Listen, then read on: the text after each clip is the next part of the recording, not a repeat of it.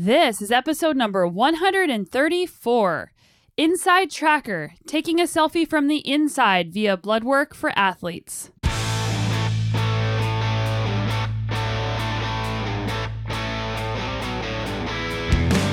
Welcome to the Sonia Looney Show. This is a podcast about how to live a high-performance life, spanning the categories of mindset, plant-based nutrition, sports science, and inspiring stories to help you be better every day. I'm stoked you guys are hanging out with me today, and thank you so much for being a subscriber to the show. And if you haven't hit subscribe yet, make sure you do so you don't miss out on the 10-minute Crush It Monday episodes where I do a solo episode with a thought, habit, or contemplation to get your week off to a powerful start. And I also publish a 1-hour episode on Thursdays with an expert in a category covered by the show. Also, thank you so much for the reviews you guys have been leaving. Without you, the show would not have achieved the level of success that it already has. And I wanted to say a big thank you because this podcast has been ranked in the top 20 very consistently in the mental health category in Apple Podcasts for quite some time. And I'm really excited about that. I'm excited that people who are looking to be better and to improve their mental health are finding this show. And that's pretty cool. It's a huge honor.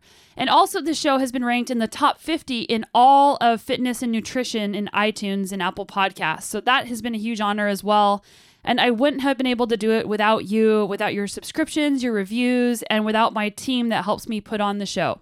So thanks so much for your support. And big thank you to those of you supporting my work financially on Patreon. It's patreon.com/The Sonia Looney Show, where you can select to shoot a couple bucks a month or more to the show to help support my work. And supporting my work means supporting my team. And this show would not sound as amazing as it does without my audio producer, Roma, and without my assistant, Tina, who helps this show get published on time and helps me stay in touch with the guests to make sure that everybody is getting booked. All of your support helps more than you know, and I just wanted to say thanks. Also, last before I get into the meat of the show is thank you to those of you who have purchased and pre-ordered your Moxie and Grit jerseys. Those have all shipped out, so if you have not received that jersey, send me an email, but everyone who has ordered one should have received one. And good news is I had to guess how many jerseys to order up front, which is a bit of a task. You have to guess and you have to pay for all the jerseys up front. One of the exciting things about running an apparel business. And there are a few left over. So a few that didn't get swept up are in the pre-orders. So if you see the jerseys and you decide that you want one, there are a very limited amount left. But if you want to get a man or women's jersey, they are available at moxieandgrit.com in select sizes. So make sure you go check that out. All right, so I'm excited to get into today's podcast, and it's with a company called Inside Tracker. And they use Bloodwork to assess biomarkers, blood analysis, athletic performance, and nutrition software to optimize fitness and longevity. And I first found these guys several years ago, whenever I first changed my diet, and that was about 5.5 to 6 years ago when I changed to a plant-based diet. I was getting regular, meaning like 2 blood tests a year through the medical system here in Canada, just to make sure that my biomarkers were healthy. And I have to admit, when I changed my diet at first, I was worried that I would have nutrient deficiencies because of my education, or maybe that I wasn't eating the right things, because whenever you make big changes in your life, it can be really intimidating. So I was doing regular blood work just to make sure as a check that things were going well. And I'm happy to say that I have actually never been deficient in iron or in B12 or in a lot of the things that people worry about with people eating a plant-based diet. And I think it's important just to kind of know your body. Not everybody absorbs nutrients in the same way. So that's why I wanted to be taking my health into my own hands and taking responsibility for what I was eating and just making sure that I was optimizing my health. So when I found Inside Tracker, I was pretty excited because they use over 30 biomarkers and recommend food and supplements to optimize things like your energy, your cognition, your endurance, your heart health, and more. And I liked it because they also look at things like hormones and mineral profiles and biomarkers, but a typical blood panel is not going to look at your hormone and mineral profiles like Inside Tracker would. And they optimize it based on what your goals are. So it could be different than what blood work through the medical system would recommend. And the cool thing about these guys is like they use food, they recommend diet to help you optimize these. And if you don't eat plant-based, don't worry because they aren't recommending only plant-based diets. You enter in what kind of food you typically eat and what kind of foods you like, and they will only recommend food that you would like to eat. So don't worry about that if you are worried they're going to tell you that you have to eat beans and rice and greens, although those things are very healthy for you and will certainly help improve your blood biomarkers. And the pretty cool thing that they told me was that my blood work was the best that they had ever seen out of any athlete they had tested ever. And that was a pretty huge testament to eating a plant-based diet, especially as an endurance athlete. And it really gave me a lot of confidence that I was doing the right things for my body to be at my peak performance. So I was pretty excited, and I do this test maybe once or twice a year. You can do it 4 times a year if you want, but it's a really cool way to just open up the hood, see what's happening, and just get better. Inside Tracker was founded in 2009 in Boston, and in 2009, they started working with professional athletes who wanted to see what all of these biomarkers, hormones, mineral profiles look like. And now it's available to anybody that wants to use it.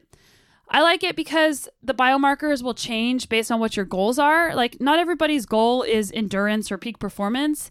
And as I mentioned, if your goal is better energy, better cognition, better heart health, they actually will optimize it for that as well. I also think it's really important to have a baseline for your hormones and for your blood levels, especially as we start getting older, because you have something to compare it to. Like, if you haven't been doing blood work, you don't know where you were at before, so you don't know if it's better or worse. And everybody's blood work is different. So if you're just comparing yourself to the average masses, you don't know if you are ahead or below or where you're actually at relative to you. So I think getting some of these things done can be really helpful, even if you don't want to do it all the time, but just so you have something to compare it to. So today I sat down with accomplished runner and sales manager Jonathan Levitt from Inside Tracker to get all the information about this. And it's just really fascinating to hear what common issues are and how you can use diet and lifestyle to be healthier, to have better performances, and to feel your best. And Inside Tracker gave us a 15% off coupon code. So use Sonia Looney Show in all capitals. And there's no it's just Sonia Looney Show. It's also in the show notes. So if you enter Sonia Looney Show as a coupon code at checkout, you get 15% off all of your tests. And that's an awesome deal. So if you want to get started on these Inside Tracker, or you're just really curious about what your profile looks like and how to get better, use the code Sonia Looney Show to get 15% off. Awesome. Okay, so here is Jonathan Levitt from Inside Tracker.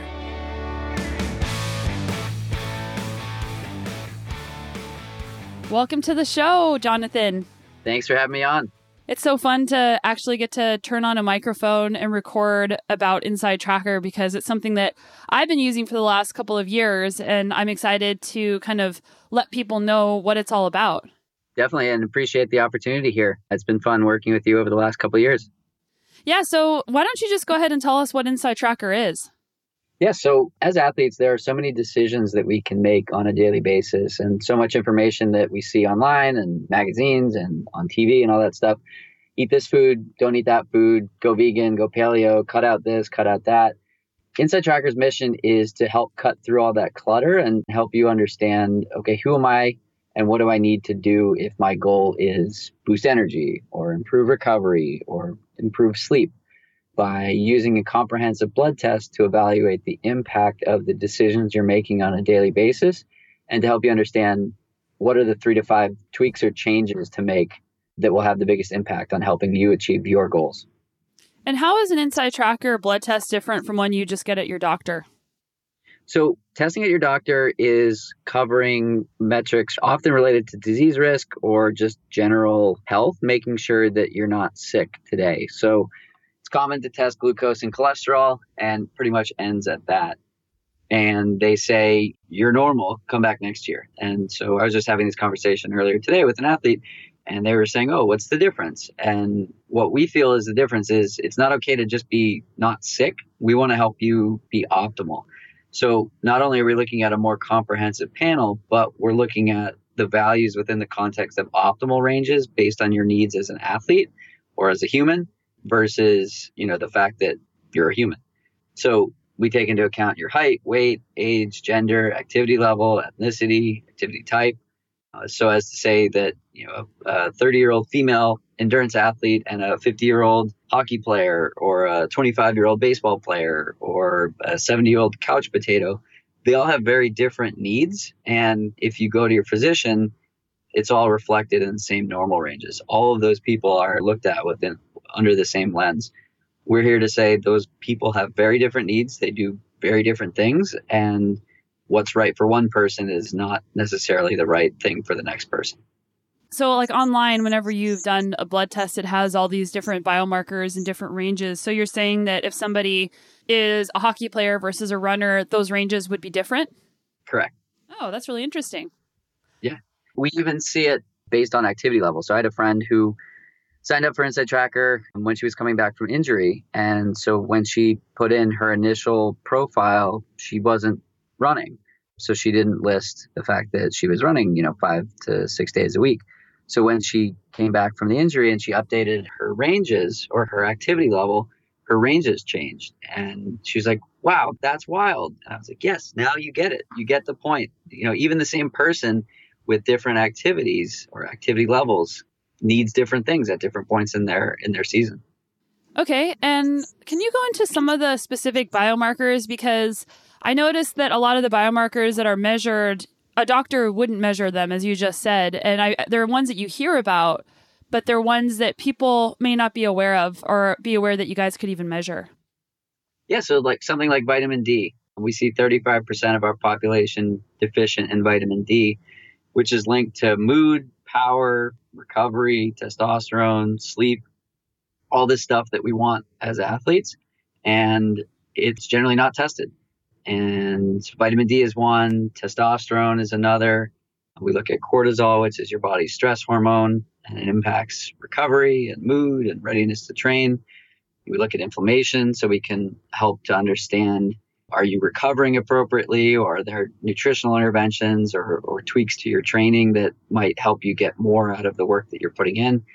We look at things like magnesium, so related to sleep quality and muscle repair.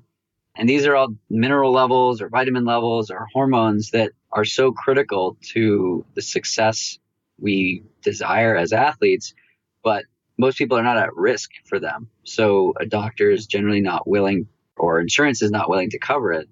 But again, it's not just being at risk, it's about being optimal. And so our research shows that optimal levels of these biomarkers contributes to, like I said, better sleep or better recovery or overall health. Whatever your goal might be, there are 6 to 10 or so biomarkers that are included in our program that are related to achieving that goal. And something that I thought was really interesting was if you do come up deficient, and everybody's deficient in some way, like nobody is going to have a perfect test, the website actually recommends ways to fix it. Now, I think it's really interesting that you guys have an algorithm that can help people design a program to make them get better. So I'd like to talk about supplementation and diet, because those are the two ways that you guys sort of recommend improvements. You mentioned a bunch of the common deficiencies. So like, what are some of the best supplementation programs that people are using to optimize their endurance? So it really depends. We have a collaboration or partnership with GU Energy Labs, which is how we got connected. And they ended up developing a handful of supplements based on the learnings from their athletes. They had been recommending magnesium and vitamin D and a probiotic, and they were recommending that their athletes, go buy them from other brands. And they said, this is great. We have research that suggests that these are some of the most common deficiencies. Let's help address it. So those are 3 of the areas that we most commonly see a need to supplement. So again, it's vitamin D, magnesium, and probiotic. Another common one would be iron, or your ferritin level being low. And so those are 4 of the most commonly recommended supplements that our program will suggest. Yeah, and something else that I really liked in the test was the C-reactive protein and the inflammation. And a lot of times people have no idea what that number is. And food can reduce or increase your inflammation as well. Definitely. Yeah, so you work with all different types of athletes, from endurance athletes to strength athletes. Is there a group that you've noticed is healthier than another, or is it still so individual? Yeah, it's super individual. Generally, we see that athletes are healthier than non-athletes. I think that that's sort of intuitive. But yeah, we just see different trends within different groups. So the strength and power athletes, CrossFit athletes, for example, generally their lipids are a little more out of whack. Many of them are following a paleo diet or they're not eating enough carbohydrates for whatever reason. And this shows up in their blood work and impacts their ability to recover appropriately. Whereas endurance athletes are often seeing higher inflammation levels. They have lower iron levels based on the demands of endurance or running in particular. We have a lot of data on comparing, for example, testosterone levels across certain groups. One of the things that we do internally, we have a handful of data scientists on our team, and they're always researching within our own database, anonymously, of course. But we believe we have the largest database of healthy people that exists in the world, which allows us to learn from it and improve our own platform based on the data that we have. And so, for example, last fall, we published a paper looking at the impact of our platform. Basically, does it work? And what are the biggest learnings or takeaways that we can discover from it? And so, for example, we have a reporting tool where you can tell us what you're doing from an intervention standpoint. And based on if you're following our recommendations and seeing progress in certain areas, then we can know what are the best interventions in terms of what works. So, for example, we can see that for most people, eating oatmeal is probably the best thing that you can do on a daily basis. And that's validated within the data. Why oatmeal? It addresses so many different areas that we commonly see as high or low. So glucose, cholesterol, those are both impacted by adding oatmeal on a daily basis. And we're able to see that if you do that on a daily basis, it has a substantial impact on those values. And you mentioned earlier that CrossFit athletes tend to have higher lipid profiles because they are eating more of a paleo diet. Is that because they're eating a lot of fat? It's because they're eating a lot more meat and a lot less of the whole grain. It's more so the whole grains that they're not eating, things like bread and pasta and rice and things that have a positive impact on improving LDL cholesterol levels are often excluded from the paleo diet. So again, whole grains. And often our recommendation is to incorporate more of that into your diet. So within that group, we often see a combination of, in men, high LDL, high cortisol, and lower testosterone, which suggests they're not getting enough carbohydrates and not doing what they can to maximize from a recovery standpoint. So you may experience fatigue or injury or, a lack of desire to train if those are the values that you're experiencing. And often the intervention is eat more whole grains.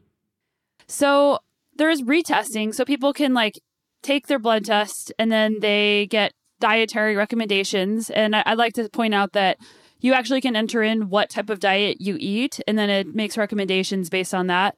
And then you have the opportunity to retest.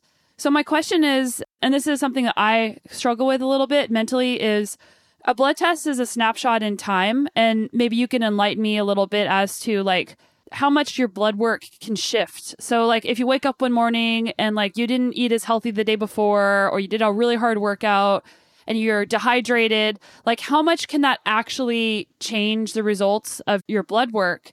Because what if you did all those things and then your test kind of comes out with false positives or false negatives, and then you start optimizing to fix that particular test, and then it ends up that you overdid it or you underdid it? So it's a good question. We have a handful of metrics that are more acutely variable and some that don't change in the short term.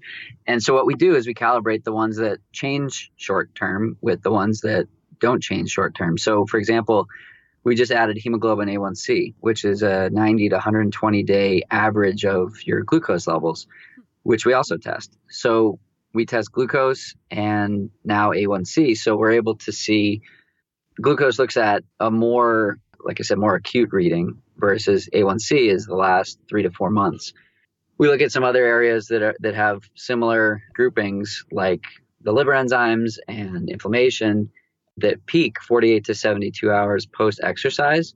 So we can look at 5 to 6 metrics as a way to understand, did you just hit a hard workout or are you approaching overtraining?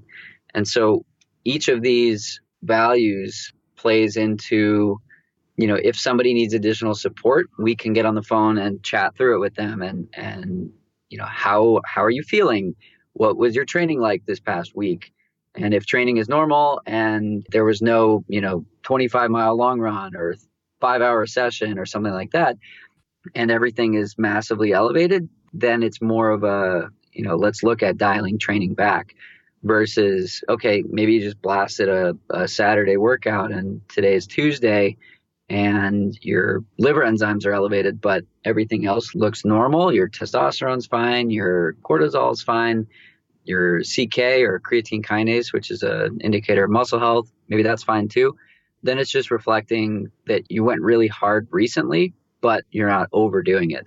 So we have all these different metrics that help calibrate based on what you've done recently and some of the more long-term related metrics. Okay, so some of those are for like acute training load, and then some of them are for like overtraining. Exactly. And when you look at it all together, it's more of a higher level look versus, if you just looked at ALT, which is a liver enzyme, it might be high. And sometimes you want it to be high. The whole point of training is stress, rest, repeat. And if you don't stress, you never get the adaptations, you never improve.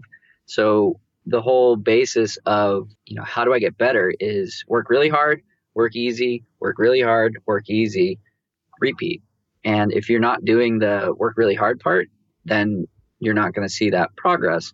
And so sometimes that hard work shows up with elevated values. So we often suggest testing during peak training, because if you look perfectly optimal in peak training, you're probably not training hard enough to get the adaptations that you might be looking for if you're looking to PR or you're looking to maximize performance.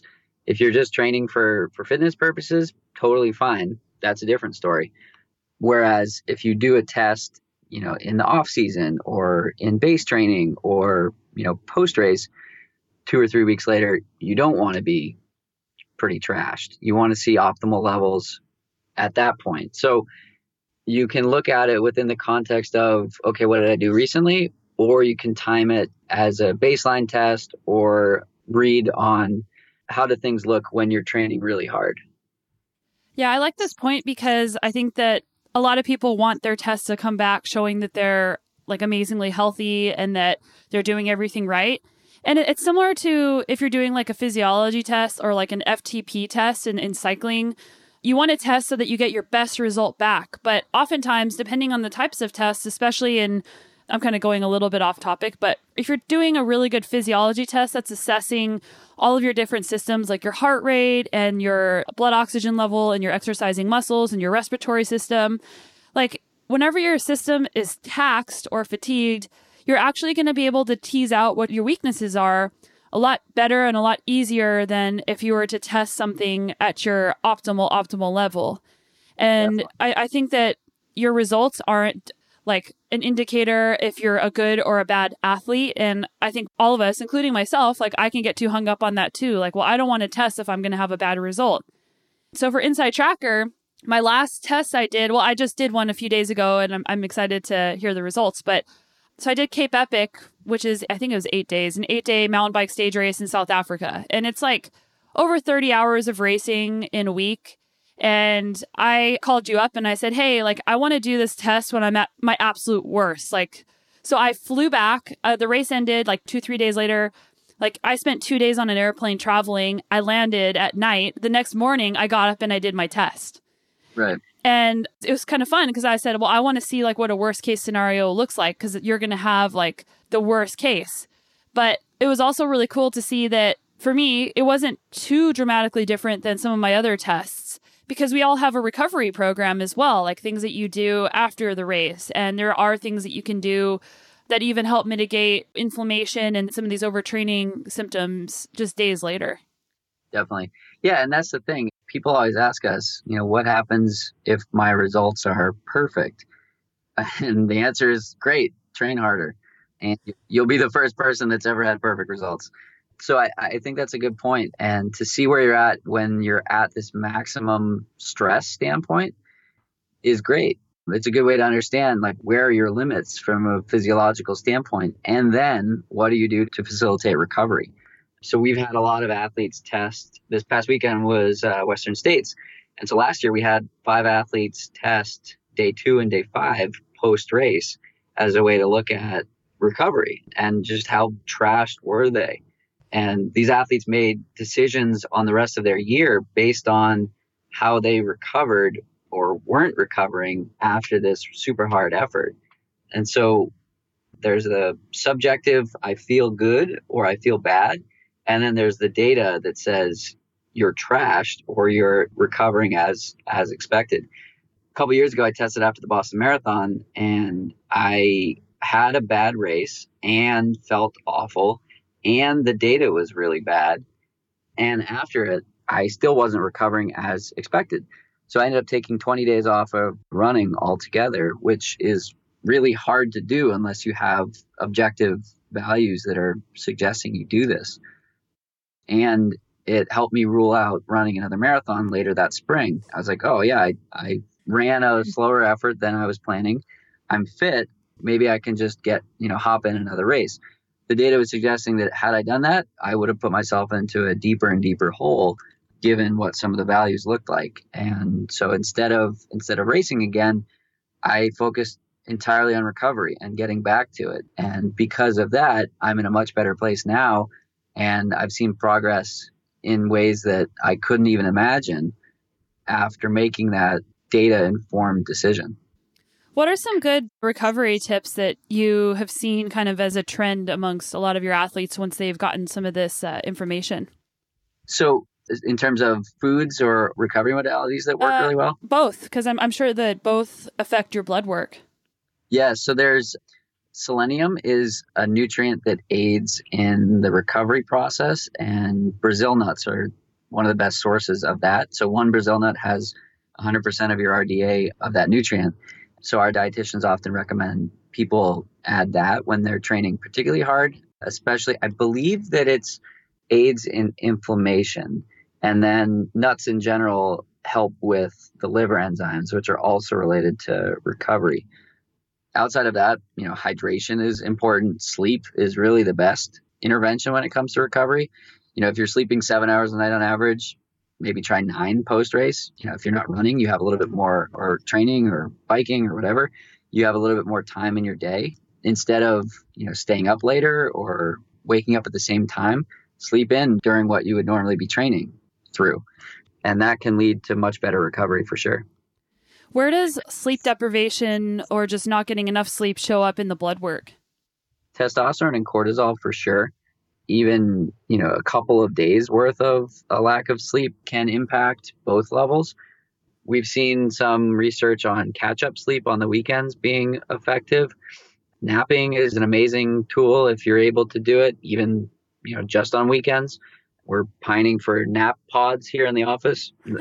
It won't happen, but I mean, stuff like that. Sleep is not sexy and it's not active and it's not flashy. And so people are always looking for these flashy recovery modalities that cost a bunch of money and stuff like that. And before doing any of that, if you're not sleeping 8 hours a night, none of it's going to be as impactful as appropriate sleep. Okay. Yeah, that's super interesting, especially knowing that napping can make a difference. For sure. Okay, so I like some of those tips. In terms of endurance athletes in general, you mentioned some people are deficient in vitamin D, some can be deficient in iron. For endurance athletes, does there appear to be an optimal diet? I know this is a super loaded question and there isn't going to be a right answer, but I'd love to hear just what you guys have seen in the data, if there's, or just a general trend in what people should be eating, eating more carbohydrates or eating keto or eating plant-based, or if there's anything that you've seen that's been more optimal. I mean, if you had to prescribe a name of a diet based on what we most commonly recommend, it would be closest to the Mediterranean diet. Fish, whole grains, healthy fats, plenty of carbohydrates, lean meats, and things like that, nuts, seeds, berries, all that good stuff. Those are recommendations that show up a lot within our platform. Again, we don't follow or suggest any specific diet as a one-size-fits-all solution. And it's really all about understanding the impact on each individual. So some people thrive on a plant-based diet. Other people can't get their iron levels up through supplementation while on a plant-based diet. So for some, eating one way works, and for others, that same way will not work. And so I think the one-size-fits-all approach is dated and in the past, and it's all now about finding out what do you feel good doing, what do you feel good about eating and deciding to eat from a sustainability standpoint, from all that good stuff as well, and figuring out how that fits into your life, and then using this objective data to tweak it and understand where are the holes and what can be filled through diet and what needs to be filled through supplementation. I noticed that you mentioned once per quarter whenever you're talking about some of your athletes. And myself, I'm a total geek when it comes to science. And whenever I see my blood test, I want to eat a food and then do a blood test again the next day to see if it changed. Yeah. So what advice do you have for people who are like me, who want to, because it's not really good to be drawing blood all the time, who want to be able to see if it actually works or not? So our customers test on average every 7 months, and somewhere around 2 or 3 times a year, I think, is optimal from a cost efficiency, but also utility standpoint. If you're looking for peak performance, doing a baseline, mid-season, end of season, off-season type test works. Often people will, have 2 little mini seasons within their year, so you could do something around that. But really understanding baseline, mid-season, end of season type time frame is, I think, best. If performance is the goal, again, if health and longevity is the goal, you can do it twice a year and get away with it that way as well. And I noticed that you have an inner age test. Can you talk about that a bit? Sure. So inner age is what we've created to be your internal or biological age as compared to what's on your license. So we're not saying, you'll live 5 years longer or die 5 years earlier, but instead say, based on the decisions you're making on a daily basis, you're adding years or you're subtracting years. And so the highest weighted value in this is glucose. And so consistently optimized glucose levels indicates one of the best, or is one of the best indicators of longevity. And we see that 82% of Americans have elevated glucose levels. So it's a concern for most. So most people are sort of giving away years when they could instead be adding years. And so what that calculation does is it gives you a nice objective or quantitative way to track progress. Are you going in the right direction as time goes on? Like I said, it's not to say, you're going to live 3.8 years longer or, whatever, but rather, are you moving in the right direction as you get older? What can people do to optimize their glucose? So again, it depends on your current diet. We most commonly recommend more fiber. A garlic supplement is another one that we recommend. Psyllium husk is a type of fiber that you can add in as well. It's considered a supplement, but it's food. You can put it in oatmeal, you can put it in smoothies. There are a handful of other things that we recommend related to glucose as well. What's been the lowest inner age you guys have seen? Because mine, whenever I look at it, it's 12 years younger than my current age. But are people getting inner ages of 13 or anything like that? So the lowest possible is 18. And one of our employees a couple of years ago was consistently 18.2. And he was at the time, I believe, 30 years old or 31. And he had one of the best inner ages in our entire database. And he had tested a lot. He was doing a lot of these, quantified self type experiments. And he was able to get that value down through some of the self experimentation. And, he was leaner than he was in high school, and he had more energy than he did, ever in his life. And the subjective feelings that he experienced matched with what the objective data was showing. So it was super cool. We have a handful of athletes that are also in that same range, but the average, I believe, is about 5 years older. Interesting. And that's just from the glucose, or are there other things that are being considered? Yeah, so it's glucose, vitamin D, hsCRP, so inflammation, ALT, liver enzyme, and for men, it's testosterone, and for women, it's DHEAS, which is a female sex hormone.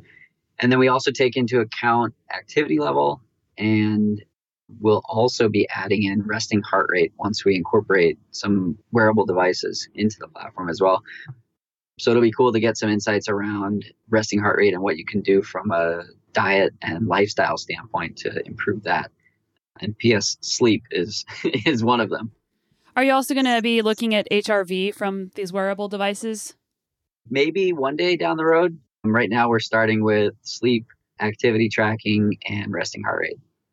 Yeah, I had the CEO of Whoop on my show, and I've been experimenting with it. Like, I still am not 100% sold that it's, the do end all be all for wearable devices.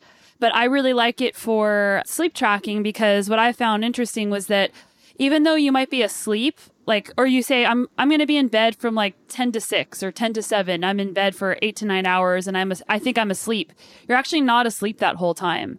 And Right. The quality of that sleep isn't the same. So I wish that there was a way to actually, as I mentioned earlier, get more real-time results from your lifestyle choices with the blood work to see, okay, if I tweak it just a little bit this way, what happens? But I'm guessing that some of these changes in your blood work aren't going to show up in a blood test as quickly as you would think. Yeah, and so that's why we're adding some of the physiological monitoring data. So, let's say you pick boost or improve sleep as your goal. There are biomarkers that are related to improving sleep quality, magnesium, vitamin D, etc., that you don't necessarily want to retest, a week later, or a month later, or whatever. But if you start adding some of these nutrients into your diet or supplement routine, and you see an improvement in sleep quality measured through, a Fitbit or Garmin or Whoop, that's the objective data that we're looking for that will validate the interventions that you're incorporating. So we want to be able to say, okay, you've chosen improved sleep as your goal. These levels are low. Here are some interventions. And a week later, we can say, oh, look, your sleep quality is better over the last week. Keep it up. Or here are some other things that you can do because it hasn't improved yet. Yeah, something I think that's pretty cool online. So you get your results, but then you can set a goal. And I'm looking at it right now, and I'll just read them off for people. Goals can be overall health, stress, aging, metabolism, energy, sleep, injury prevention and recovery, strength and power, heart health, endurance, immunity, and cognition. And you can actually change up what your goal is, and it'll take the same blood test, it'll tweak the same ranges and recommendations. The one that I think is really interesting in this list is cognition. So can you give people some general tips on how to improve their cognition using lifestyle and nutrition? Yeah, so again, it gets back to the related biomarkers. So I believe, again, vitamin D is one of those. Vitamin B12 is another. And there are, I think, 3 or 4 other, cortisol, 3 or 4 others that are related to cognition and brain function, all that good stuff. So it just comes down to, seeing where those levels are at and how to modify. One of the common themes here is we keep getting back to vitamin D. We see it being related to so many different areas. And like I said, so many people are low in this value. So it comes down to figuring out, what you need to improve and seeing how many different areas it can impact. So you might choose cognition as your goal, or you might choose sleep as your goal or whatever, but you're going to be impacting other areas as well. And so what we're trying to highlight is that everything is linked. And while you're focusing on athletic performance or recovery or whatever, it's going to be impacting your health and your longevity and all that good stuff as well. The company itself didn't start, and I'm sort of like a wide answer to this question, but the company didn't start with the goal of helping elite athletes squeeze out an extra 1% in their performance. The mission of the company is to help all humans improve life through a personalized approach and improve quality of life and longevity through this personalized approach.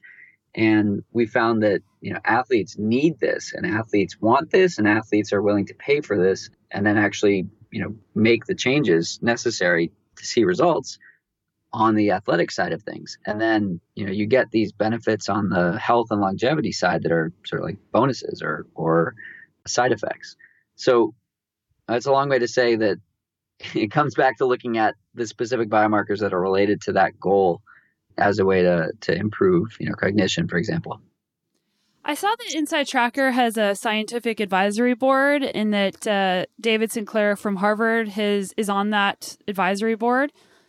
Can you talk about the advisory board a little bit and then about some of the people who help you guys optimize the research and the things that you're doing? Yeah, so David Sinclair, Time magazine has tagged him as one of the 50 most influential people in the world when it comes to health and longevity. And so our scientific advisory board is made up of some of the brightest minds in the health, performance, and longevity side of things, or in that world. And what's cool about this group is they're not just, faces on a web page, but they're actively involved in the company on a day-to-day or week-to-week basis. Whereas a lot of people who are, labeled as advisors for a company, they just put their name on a company and, the company benefits from having their name. But we're benefiting from their many, many years of expertise in their fields. We have Roger Fielding, who's known as one of the brightest minds in the nutrition world. He's one of 10 of these types of people that we have working with our team, and so they've helped us shape the direction of the company. They've helped us pinpoint where to look from a research standpoint, from a product development standpoint, from hey, I have this. Many of them are professors, and so they send us some of their best students as interns for our team. So we have a lot of interns that have come from this group, from Harvard, Tufts, and MIT.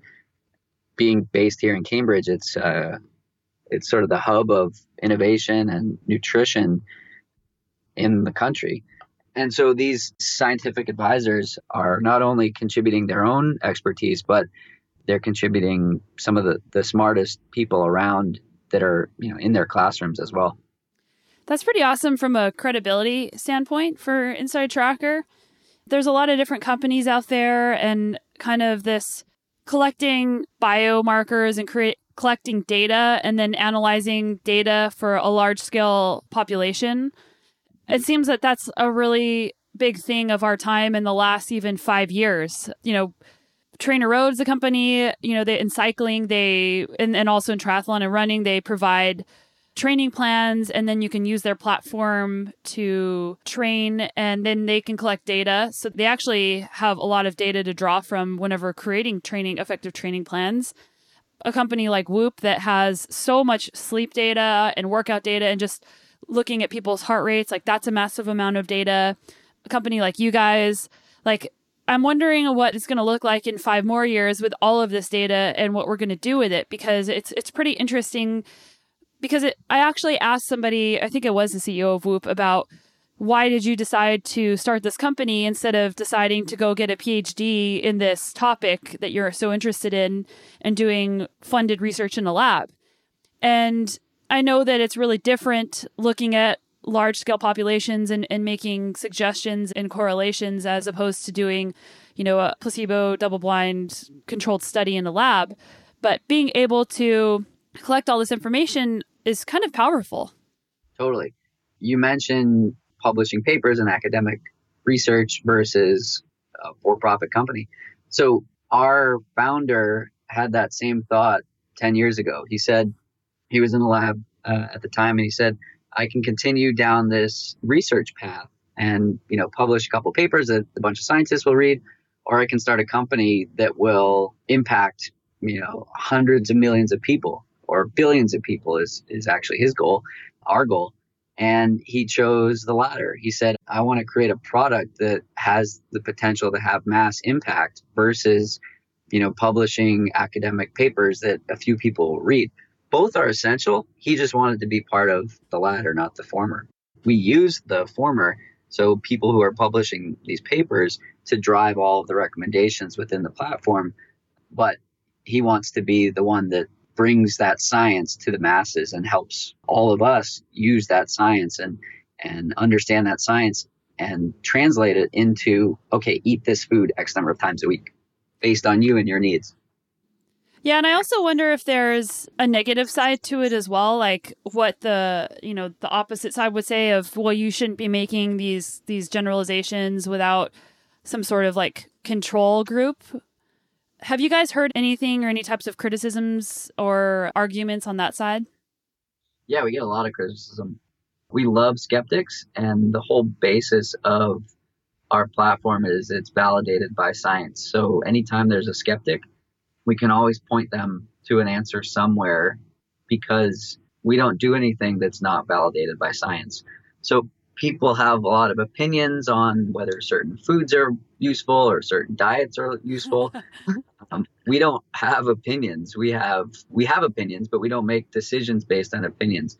Every decision that we make as a company is based on data and based on science, and that's sort of our guiding principle with anything that we do, whether it's a business related decision or a science related decision. It's all guided by data. And now I'm going to be obnoxious and take this a step further, because the things I try and be the same way, but people will argue, well, the studies that you're looking at actually aren't valid studies because there's so many wrong studies out there. Like, how do you respond to those types of arguments?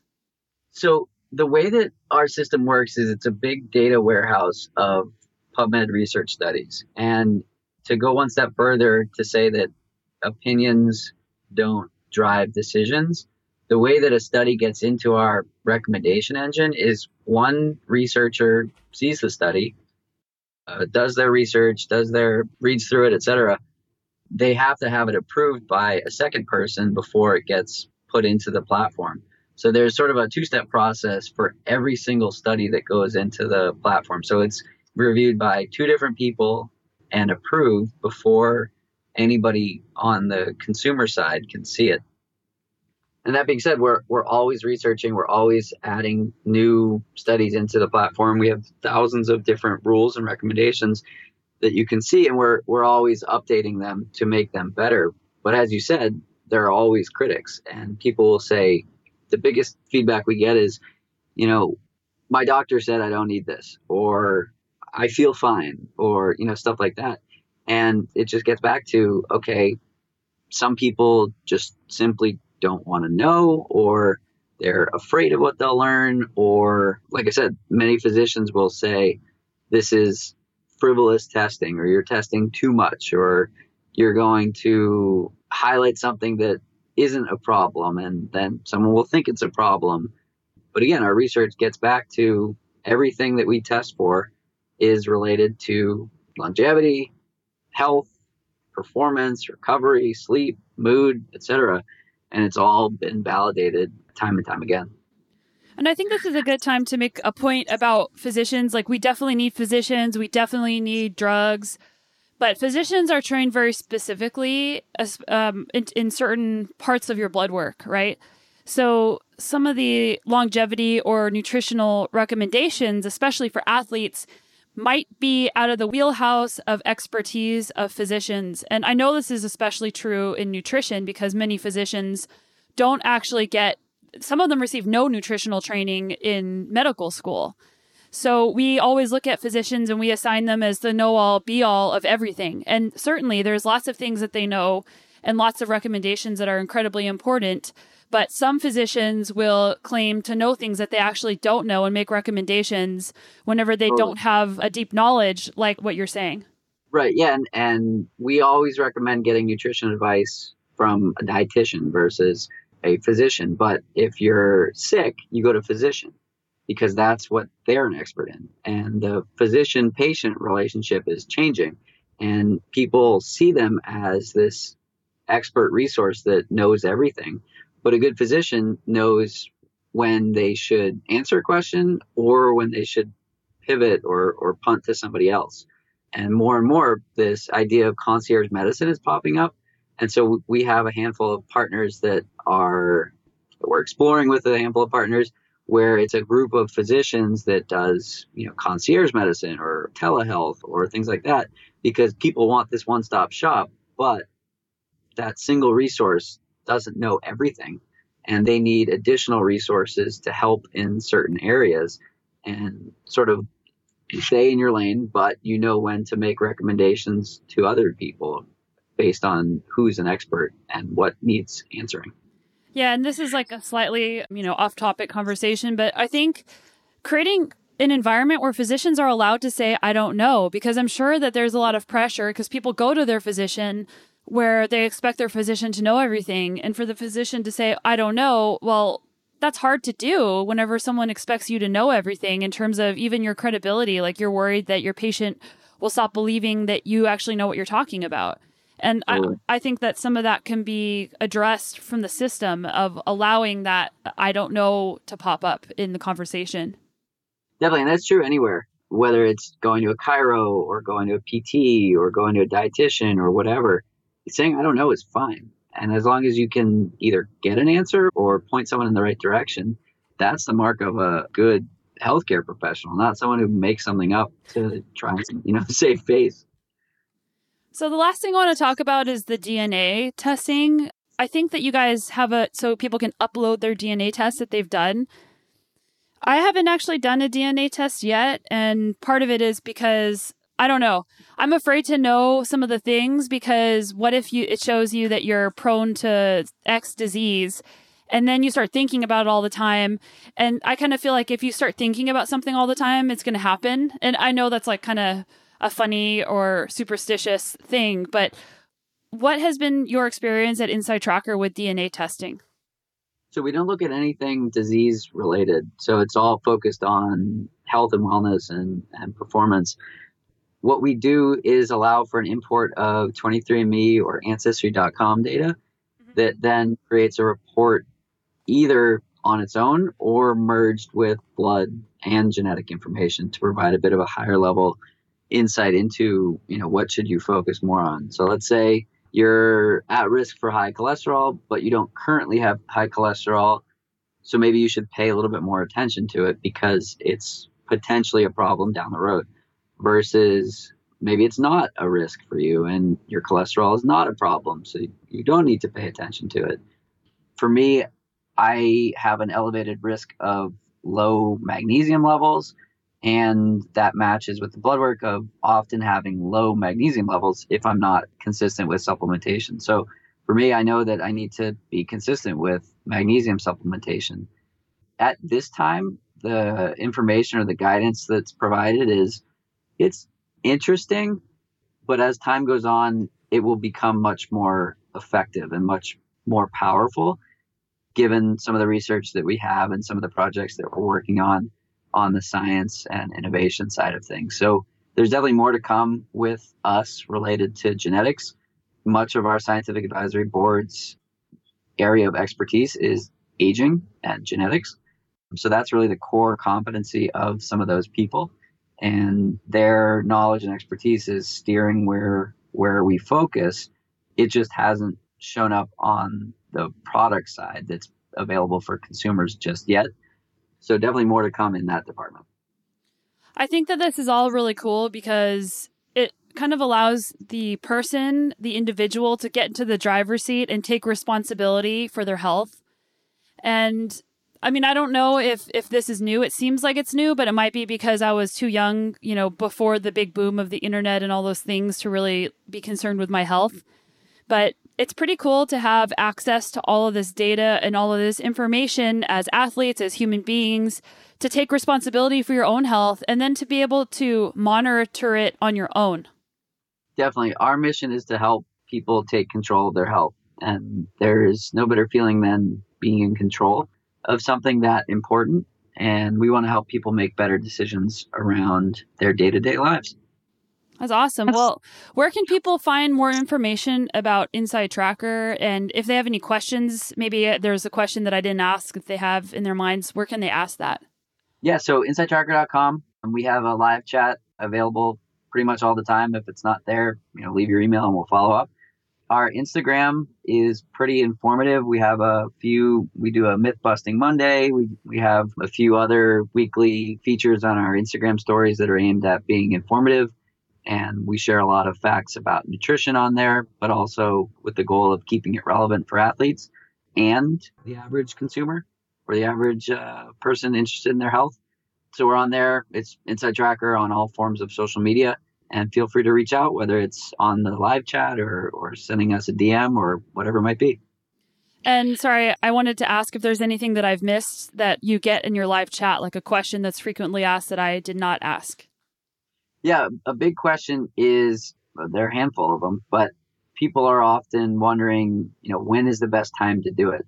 Should I do it in this type of training, or should I eat really well and then do it? Best time to start is, we like to say, it's always tomorrow. The reason it's not, because it's a 12-hour fasted test. So you got to fast overnight and then you can do it tomorrow. Okay.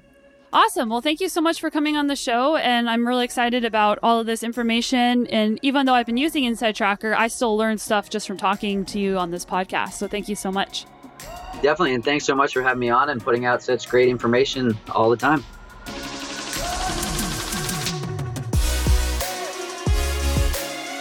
Wow, that was a lot of information, and I hope that you guys found a lot of useful things that you can start applying.